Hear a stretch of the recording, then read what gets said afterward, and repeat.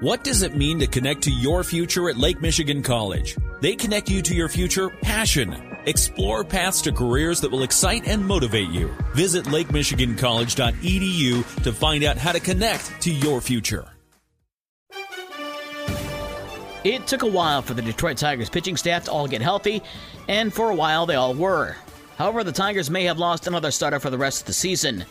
During last night's game in New York, Matt Manning was hit by a 120-mile-an-hour comebacker off the bat of Yankees' Giancarlo Stanton in the first inning of the Yankees' 4-3 win over the Tigers.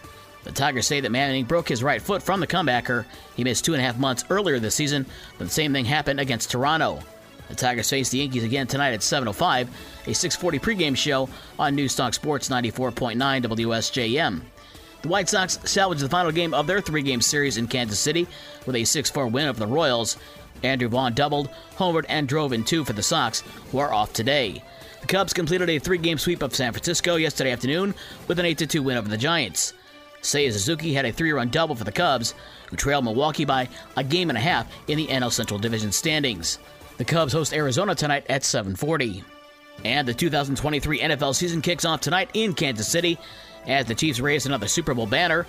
In town to try to spoil the party is a team that has the best hope since the early 90s of bringing the Lombardi Trophy to Detroit. The Lions take on Kansas City tonight at 8:20. The pregame show on Rock 107 WIRX is at 7:15. There are a few question marks surrounding the Chiefs, as defensive tackle Chris Jones is still holding out, and tight end Travis Kelce is officially listed as questionable for tonight's game. Midwest League Baseball on Wednesday, West Michigan over Great Lakes 6-5. Lake County beat Lansing 13-1. And the South Bend Cubs scored 11 runs in the 4th inning on their way to a 26-7 win over Quad Cities. Junior college sports from yesterday, the LMC women's soccer team fell at Grand Rapids Community College 6-0. The LMC men lost 9-0. High school sports last night in boys soccer, Our Lady of the Lake beat Michigan Lutheran 5-4.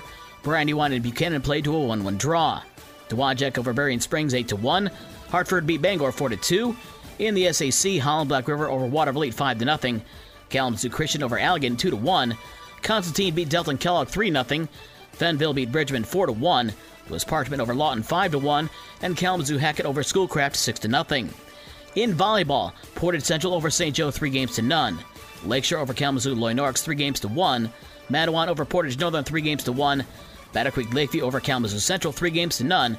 And Gull Lake over Battle Creek Central 3-0. In boys tennis last night, St. Joe over Lakeshore 6-2. For the rest of the scores from last night and the schedules for today's games, check out this station's website. With your morning sports for Thursday, September 7th, I'm Dave Wolf. And go Lions.